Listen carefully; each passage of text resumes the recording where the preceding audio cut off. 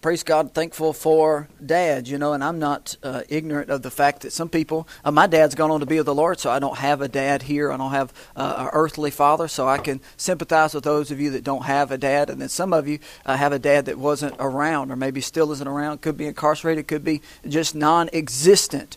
So, I believe God... The most revolutionary thing about Jesus Christ was not the miracles that he did.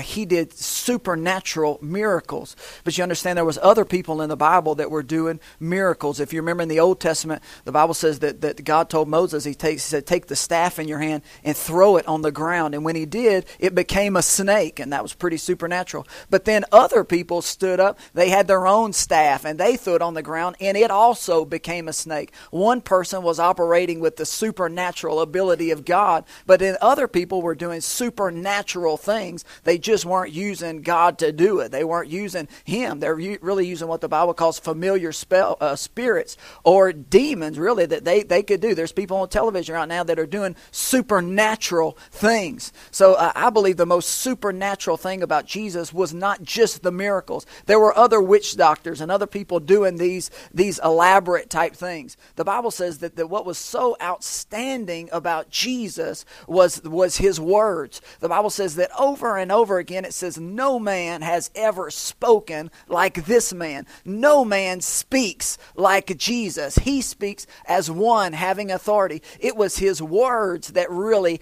gripped people, that they hung on every one of his words. And the most revolutionary statements that he made is he came and he called God Father. Over and over and over again, he called him Father. And he didn't just call him Father, he actually called him Abba, A-B-B-A. Not the band. I think there was a band in the 80s called Abba. I don't know anything about Abba. But he called God Abba, and Abba really means daddy. That Jesus, everywhere he went, he would say, in my daddy's house are many mansions. In my daddy's house, everything I see my daddy do, I do. Everything I hear my daddy say, I say. Every place that my daddy tells me to go, I go. And that just blew their mind that he called God Father. In the Old Testament, he was Jehovah Jireh, Jehovah Shalom, Jehovah Sitkanu, Jehovah, 9 redemptive names of God. They always called God Jehovah. But when Jesus showed up, he said, this is my papa. This is my daddy. And he just doted on his relationship with the Father. And my prayer for some of you that maybe don't have a good relationship with your natural father, I believe the devil likes to mess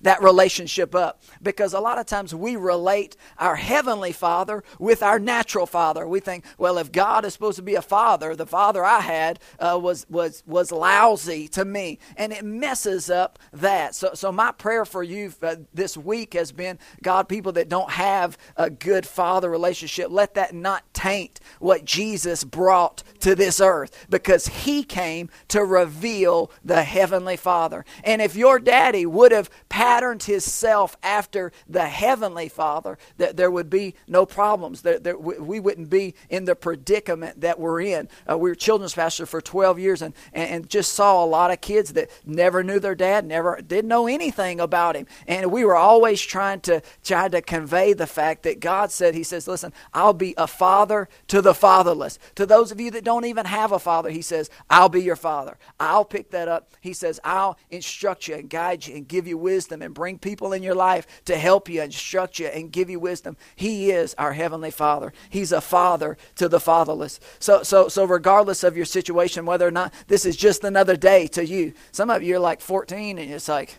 Father's Day doesn't really mean a lot to you. It means something to me because I have kids and they gave me a bow tie. So the bow tie is being worn this morning because that's what I got this morning. And I like it. It took me about an hour to tie it, though, it seems like. Praise God. I want to give you some scriptures, though, this morning, not on Father's Day. I really want to finish or what I'd started. I hope you enjoyed Steve and Sean last week, their ministry, their music and stuff. But the week before that, we've been talking about cleaning fish, or we've been talking about our responsibility as Christians to reach people, that it's our responsibility, it's our goal in life, it's our aim. Jesus said, go into all the world and make disciples. He said, the way you catch people is the same way you catch fish. Different bait, different places, different. You can use a net or you can use a hook, but whatever it takes, reach people, grab them, and put them into the kingdom of God. Take them out of the sea of sin, bring them onto the ark of the cross. But anytime you catch fish, there's people fishing behind our house yesterday, and they're down there and they're catching the fish, and they take the fish and they put it in the live well, and then whenever they get home, there's a process of cleaning that fish. They got to scale it and gut it, and they got to do all of that stuff to get what? The fish ready for the master. Nobody's eating a raw fish except for sushi. But it's still prepared, and it's delish.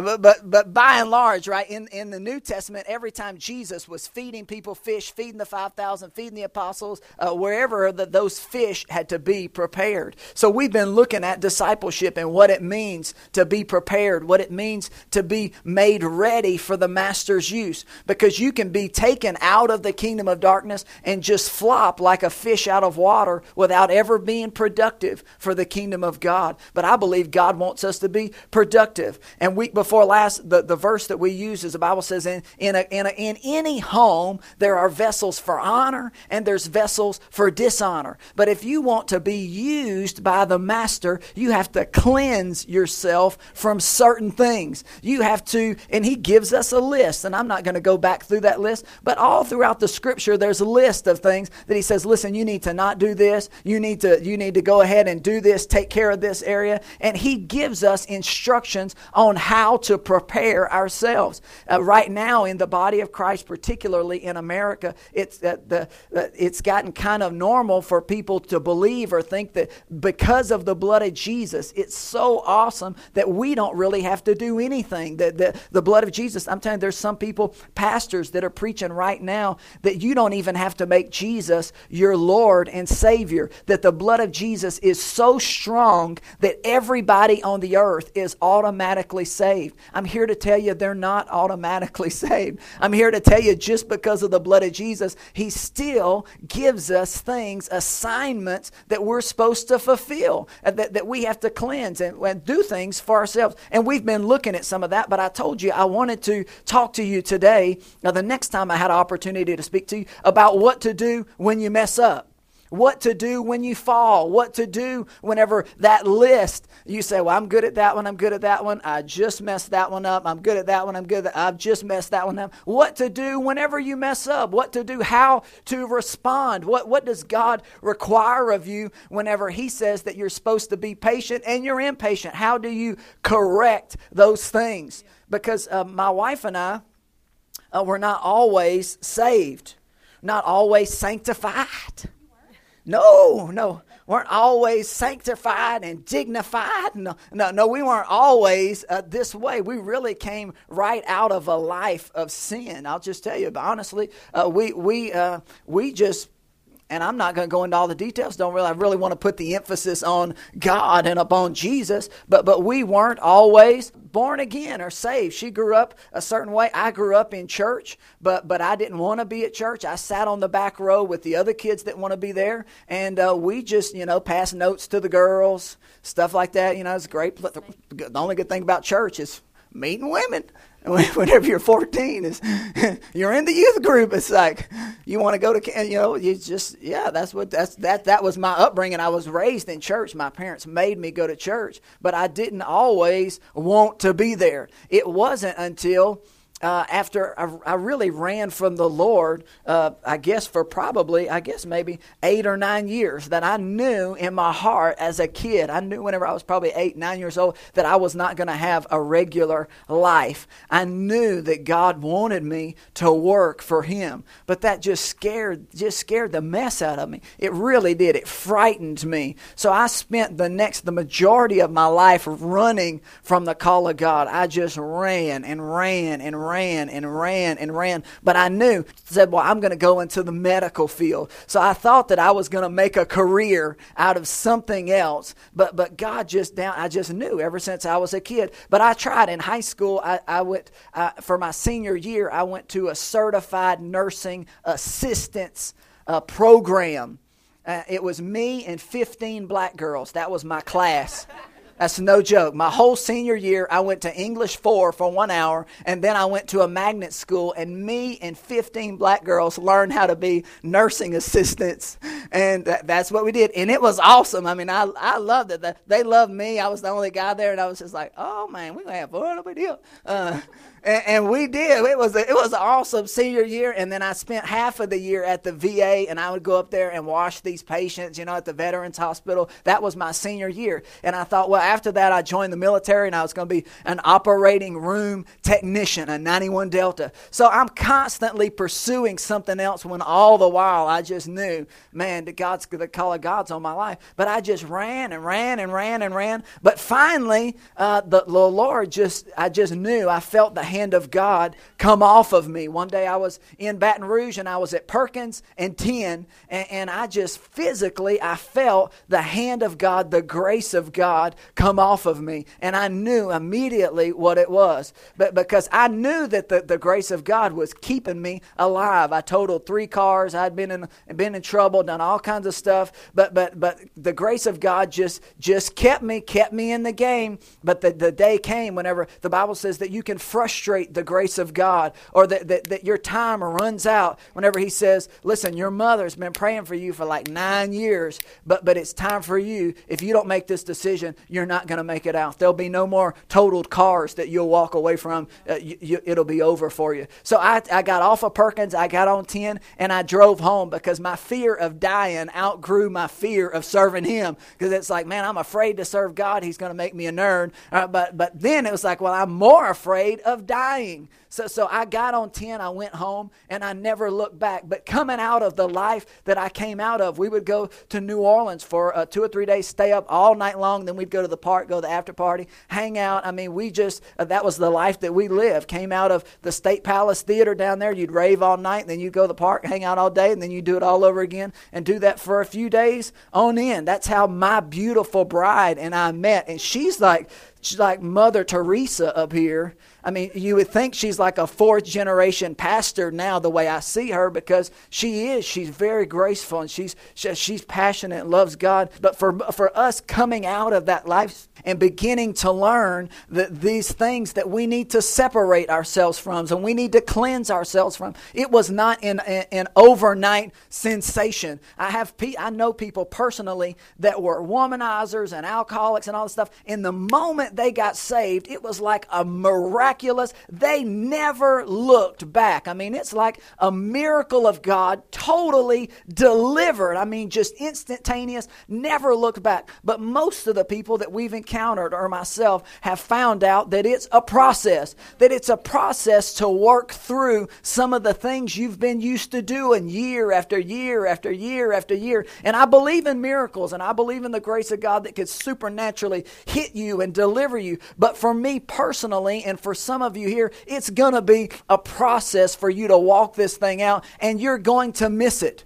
And you're going to screw up, and you're going to mess up. But probably the number one thing that I've seen in the church, that friends of mine, that they'll be born again, and then they'll miss it. They'll make a mistake, and then they think, well, God's mad at me. I don't want to go back to church. God's upset with me. And instead of knowing what I'm about to tell you today, they'll go right back to living the way that they were, rather than doing what the Bible tells us to do. I want to read this passage here in John this morning.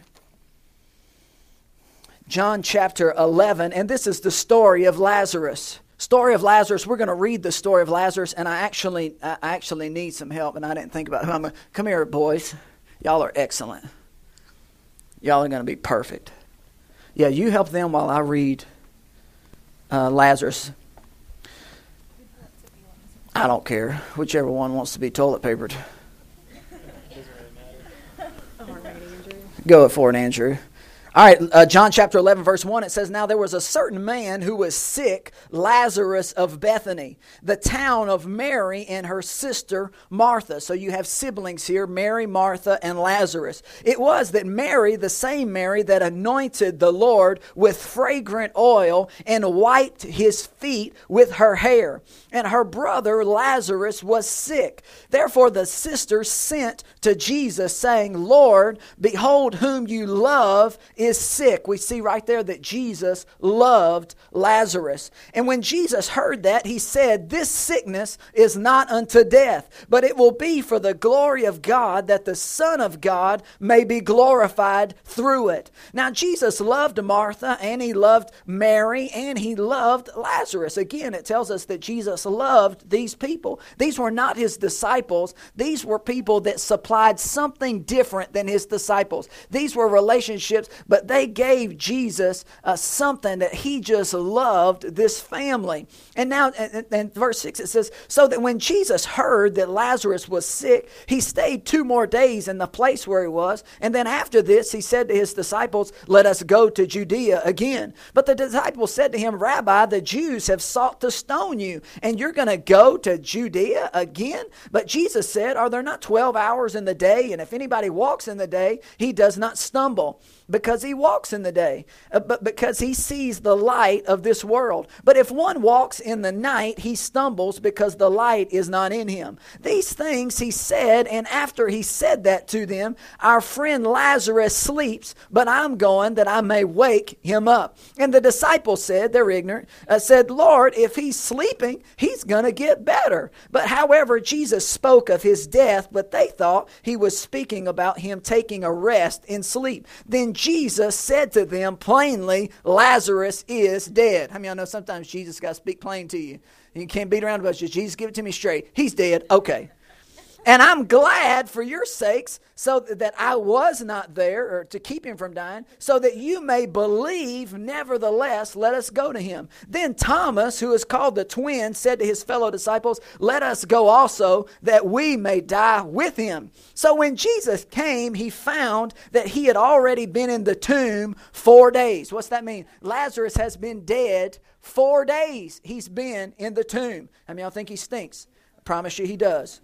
It's hot in that tomb.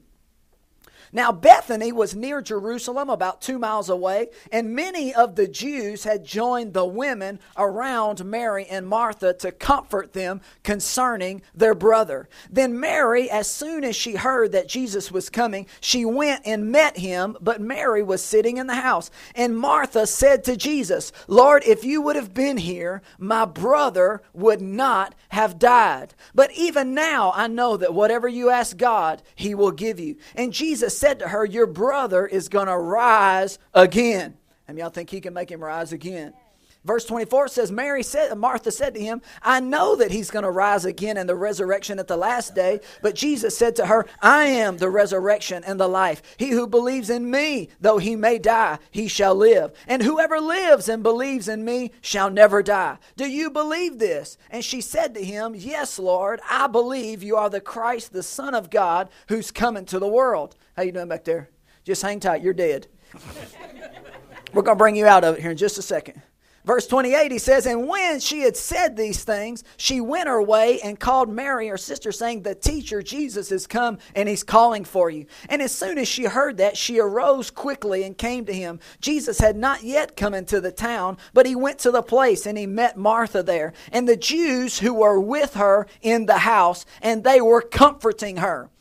they would actually hire people to cry with those who had lost someone. That's the truth. That if you lost a relative, they would pay you to go and mourn and help cry and wail, even if they didn't know the family. So there's people there that are coming around, that they're comforting her. And when they saw Mary rise up quickly, they went out, followed her, saying, she's going to go to the tomb to weep there. But Mary came where Jesus was, saw him, and she fell at his feet, saying, Lord, if you would have been here, my brother would not have died. But Jesus saw her weeping, and the Jews came with her weeping, and he groaned in his spirit and was troubled. Jesus is getting upset here. Why? He loved this family, but also he's got an audience there that he really doesn't want. He's got the Jews there, and they're bringing doubt and unbelief, and they're there to criticize him, and he's wanting to deal with this situation, but he's got these people that are sticking their nose in it. But verse 34 says, and he says to them, where have you laid him? And they said, Lord, come and see. And verse 35 says, Jesus wept. And the Jews said, see how he loved him. And some of them said, could not this man who opened the eyes of the blind, could he not have kept this man from dying? Then Jesus, again groaning in himself, he's getting fired up now, came to the tomb, and it was a cave, and a stone was laying against it. And Jesus said, take away the stone. And Martha, the sister of him who was there of the dead, said to him, Lord, by this time there is a stench. In other words, he stinks. For he has been dead 4 days. She didn't really want to embarrass her brother here. But Jesus said, did I not say to you that if you would believe, you would see the glory of God? And then they took away the stone from the place where the dead man was lying. And Jesus lifted up his eyes and said, Father, I thank you that you have heard me. And I know that you always hear me. How many of y'all know he hears you too? But because of the people who are standing by, I say this, that they may believe that you sent me. And now when he said these things, he cried out with a loud voice.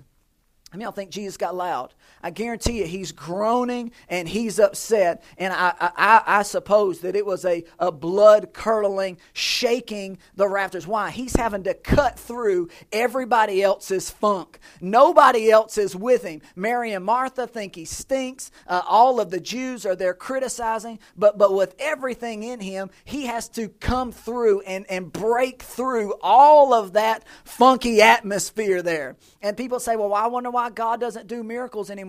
I think God hasn't changed, but sometimes you have to be willing to lift up your voice and break through some of this stuff. This man's dead, and he's been dead for 4 days. You're not going to come in there with just anything. No, Jesus came in there, he's loaded for bear, right? And it says, Lazarus come forth. And when he had died, he came out bound hand and foot with grave clothes. That's where you're at. And his face was wrapped with a cloth, and Jesus said to them, loose him and let him go. Jesus here has taken an impossible situation, and this man is as dead as a doornail. He's as dead as they come. Rigor mortis has long set in. The smell has long set in, but Jesus has the power to radically transform this dead person totally to life. The Bible says in Isaiah chapter 61 that when Jesus would come, he would give beauty for ashes. You know what that means? That means out of something that is burned beyond recognition, beyond repair, there's no hope for it. In my yard, I've been burning constantly. It's like I can't ever get done burning. We live in the woods. There's trees. I'm constantly burning. And you can take a huge pile, light it on fire, and come back the next day, and everything is totally gone. And the Bible says out of a horrible situation, Jesus can bring life and can bring beauty out of nothing. And Lazarus here, he's totally dead. And yet Jesus speaks life to him, and the life of God enters him, and he comes walking out. But the problem with him is that he's still bound. He's still, the Bible says he's still bound.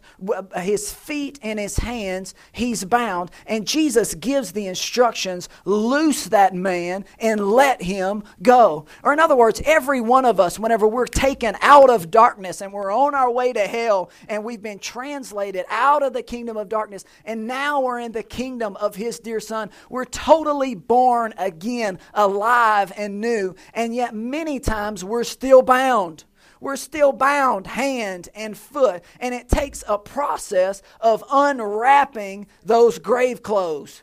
That it takes a little while, that round and round. And that word repent just means I've been going round and round and round this way year after year, sometimes 30 or 40 years. But now I have to repent, or I have to change, and I have to go through the process of unwrapping the grave clothes. Was he alive? Yeah, he's totally, absolutely alive. He came out totally redeemed. But now the process has to start. And Jesus actually instructed them. They said, listen, you're going to help unloose this man, loose him or show him how to undo himself. Get out of the grave clothes. You're almost free, buddy. We're going to help you. Look at you. Look at you. Surprise! You made it. But there's a process of this unwrapping that we're all redeemed. Praise God. But some people are wrapped a little tighter than others. I mean, I know what I'm saying. Some people have gone through abuse and have gone through, have been let down and disappointed by people, have gotten addicted or gotten into certain things, and they've been going this way year after year after year after year. But if you'll hang with it, God will send people, and He'll send the Holy Spirit, and He'll send the Word of God, and He'll slowly get you going in reverse, and to eventually, not only are you going to heaven, but you're not bound. Not only are you going to make eternity, but now your hands are free, and your feet are free, and your mind is free. It took several years just for my mind to come back. Not that I was cray-cray, but I was not cray-cray, I didn't need to be in the loony bin, but just the Bible says that you have to renew your mind with the Word of God. Well, that takes a process. And sometimes people, they give up on the process, or they feel like, well, I'm lousy at this, or they fall and they don't know how to recover when they fall. But I had just some strategic verses. Thank God for the Word of God. That as I'm in Bible school and I'm coming out of life of running from the Lord, and it maybe wouldn't happen every day, but every month or two there would be a scripture or a word or somebody that would just carry me. Just nail my feet to the floor, that would help me make it through whenever I didn't know how to go on. And I want to give you these 3 or 4 verses, and I believe they'll help you. Some of you here, you have no problem.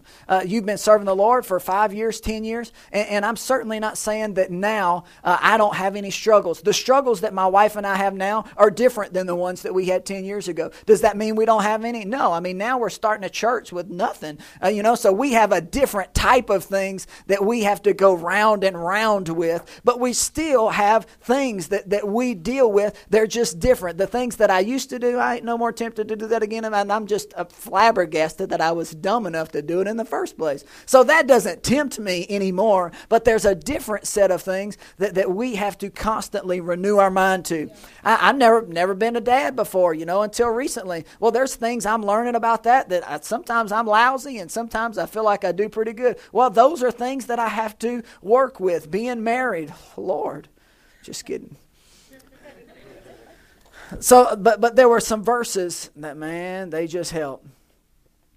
And there were some things, I remember one day sitting in Bible school, and I couldn't figure out how I was going to get through some of this. Because actually, honestly, I would go to Bible school, maybe the first couple months I was there, I'd go to Bible school Monday through Friday, and then on the weekends, I would still want to go out.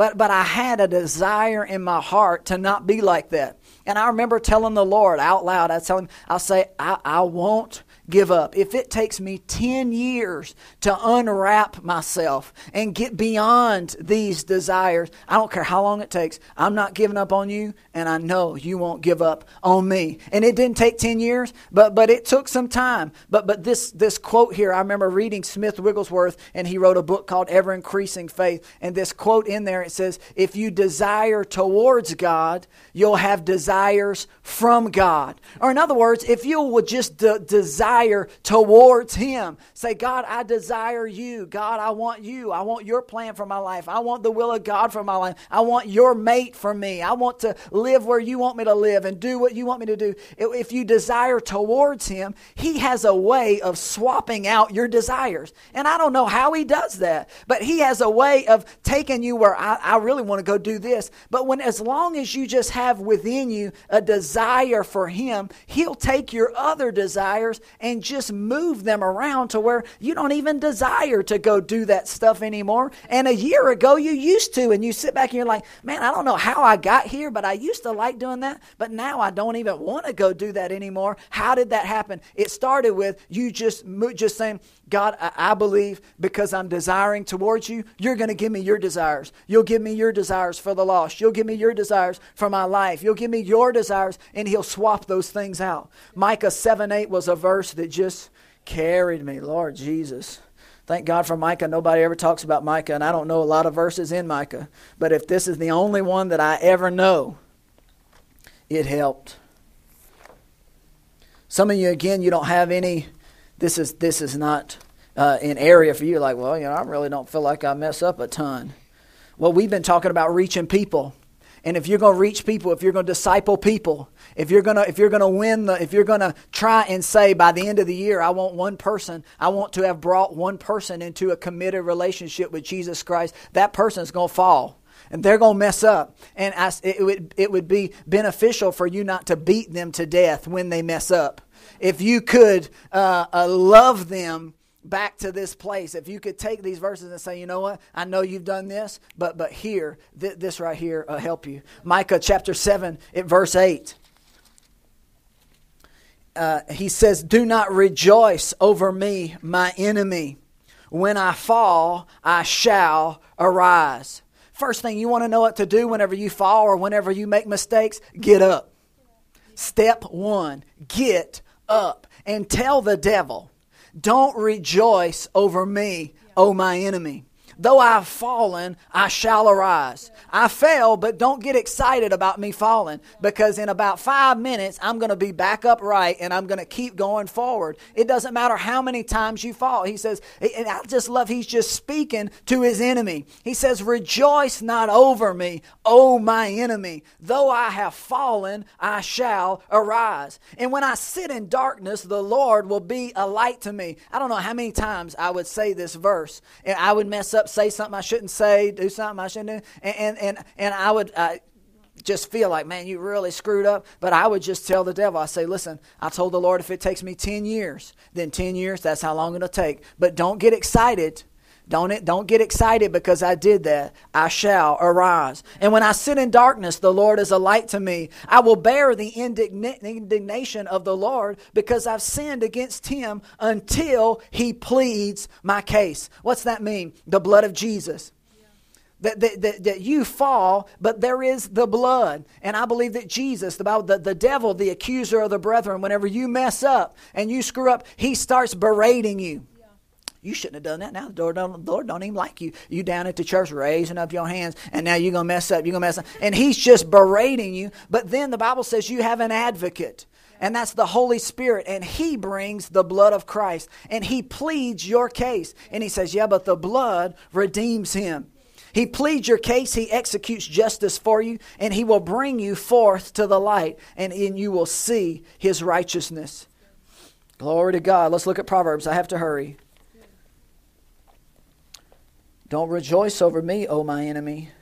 Though I have fallen, I shall arise. You're going to arrive too. Proverbs chapter 24. You got it up there? Maybe I'll just read it.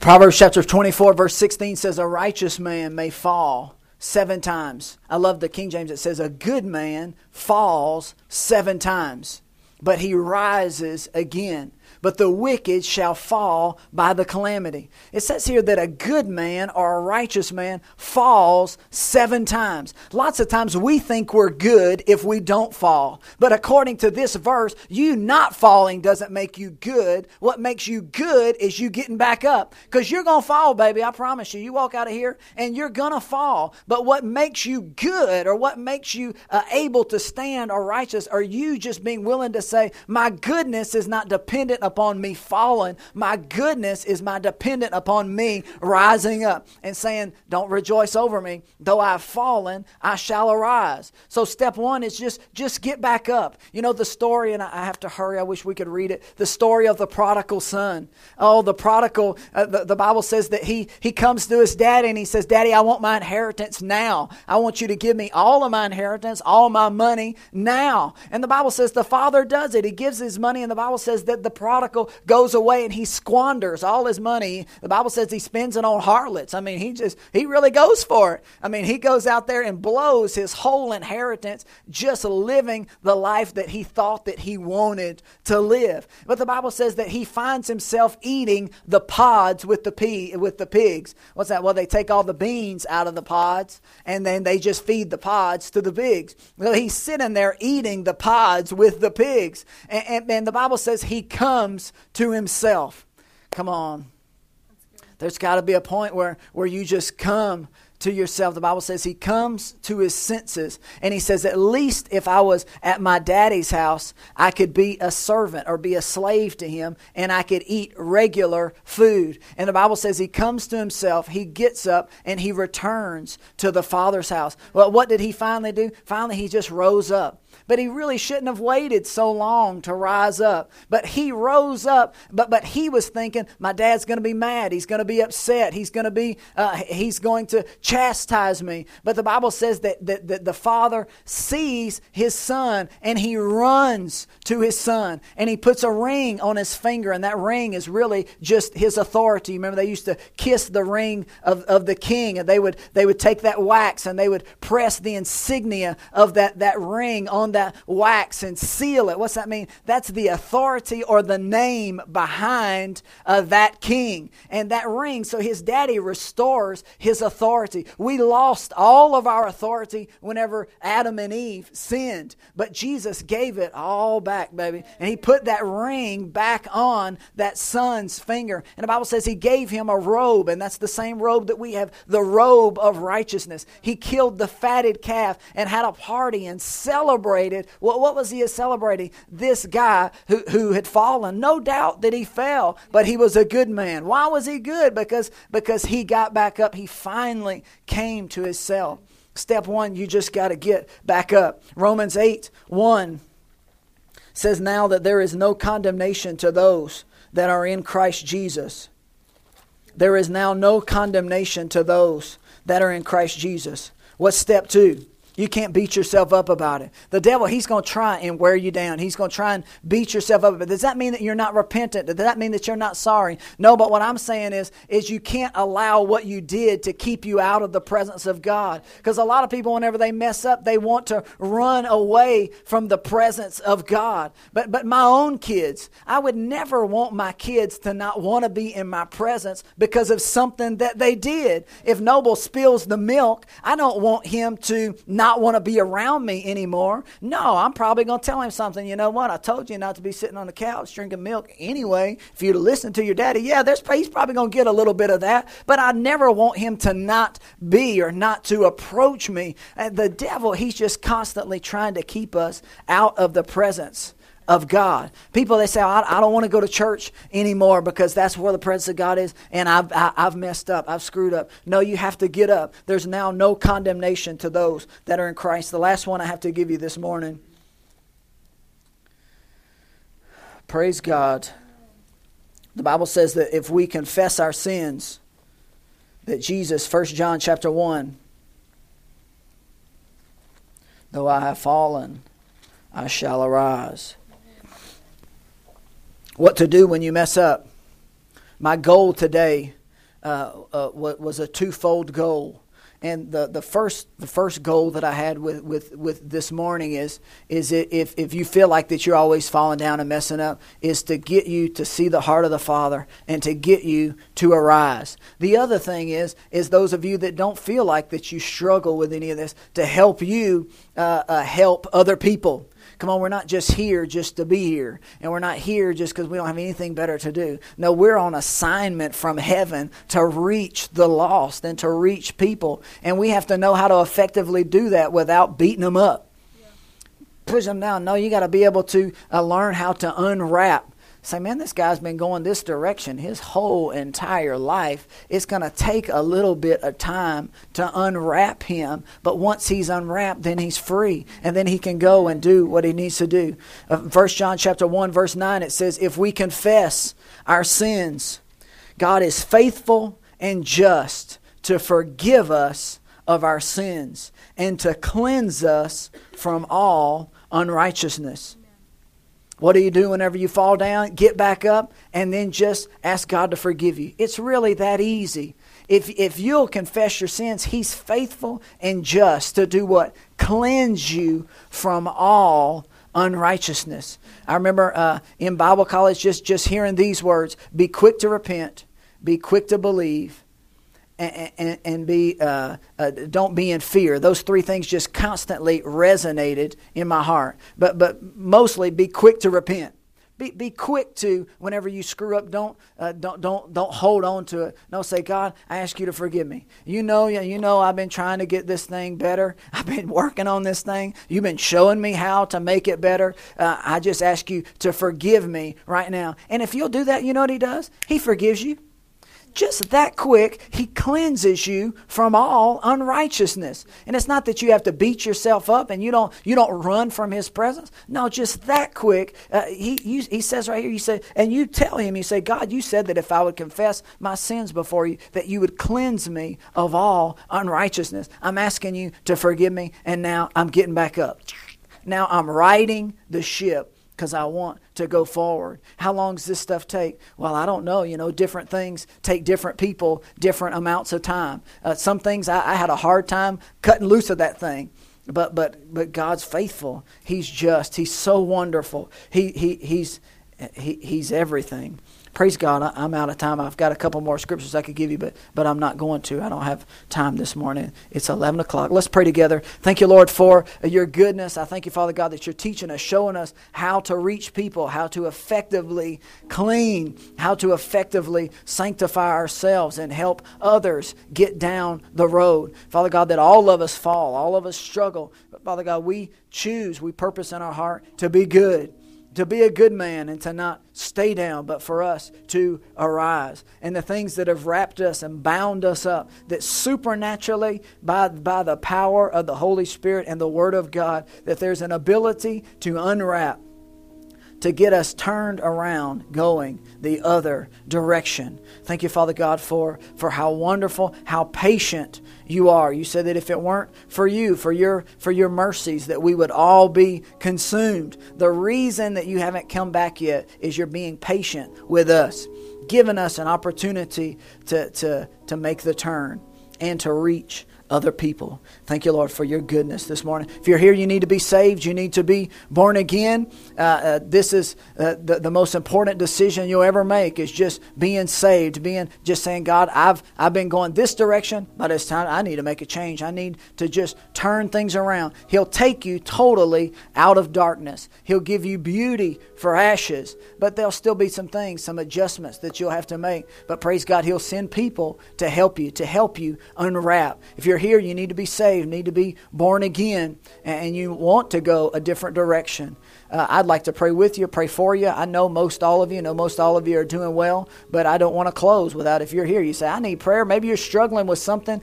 Maybe it could be unforgiveness for an ex-husband, or unforgiveness for this, or unforgiveness for that, a parent, or whatever. And there's things that you know that they've got you, you're bound, just your hands and your feet, and you feel like, I can't go forward. If there's anything you would like to pray about, just, I'm available. My wife is available. And maybe you say, I don't want to do it in front of everybody. Then after the service, I encourage you to find us. We're happy to pray with you, pray for you. But if you're here, you say, I know I need to get right with God. I know that I need forgiveness. I ask you to raise your hand. Is there anybody like that? Again, I know most of you. Yes, ma'am. Anybody else? Saw those hands. That's fine. If you don't want to do it publicly as far as what you're going through, again, we're available to pray with you, pray for you. If you're struggling in any area, I believe in the power of God to help, undo, fix, and restore. Praise God. Thank you, Lord Jesus. Thank you, Lord, you're where our help comes from, that you give power to the faint. Thank you, Holy Spirit, that we rely and trust in you to help, to give life, that you're the giver of life this morning. Thank you, Lord. Pray, Father God, for those hands that were raised. I thank you, Lord, that you give power to the faint, to those that have no might. You increase their strength. I thank you, Lord, for the gift and the hand of God upon them so that they can go forward, their future being bright. Thank you, Lord Jesus. Glory to God. Glory to God. Let's make this confession of faith this morning. Let's just go out ready to do everything that God has called us to do. Everybody say, Father God, in Jesus' name, I thank you that you are the giver of life. You make beauty out of ashes. I thank you for turning me around, unwrapping me. All of my tendencies, all of my sin, you wash it away. You cause me to be productive. You cause me to be a vessel of honor for you. In Jesus' name, amen.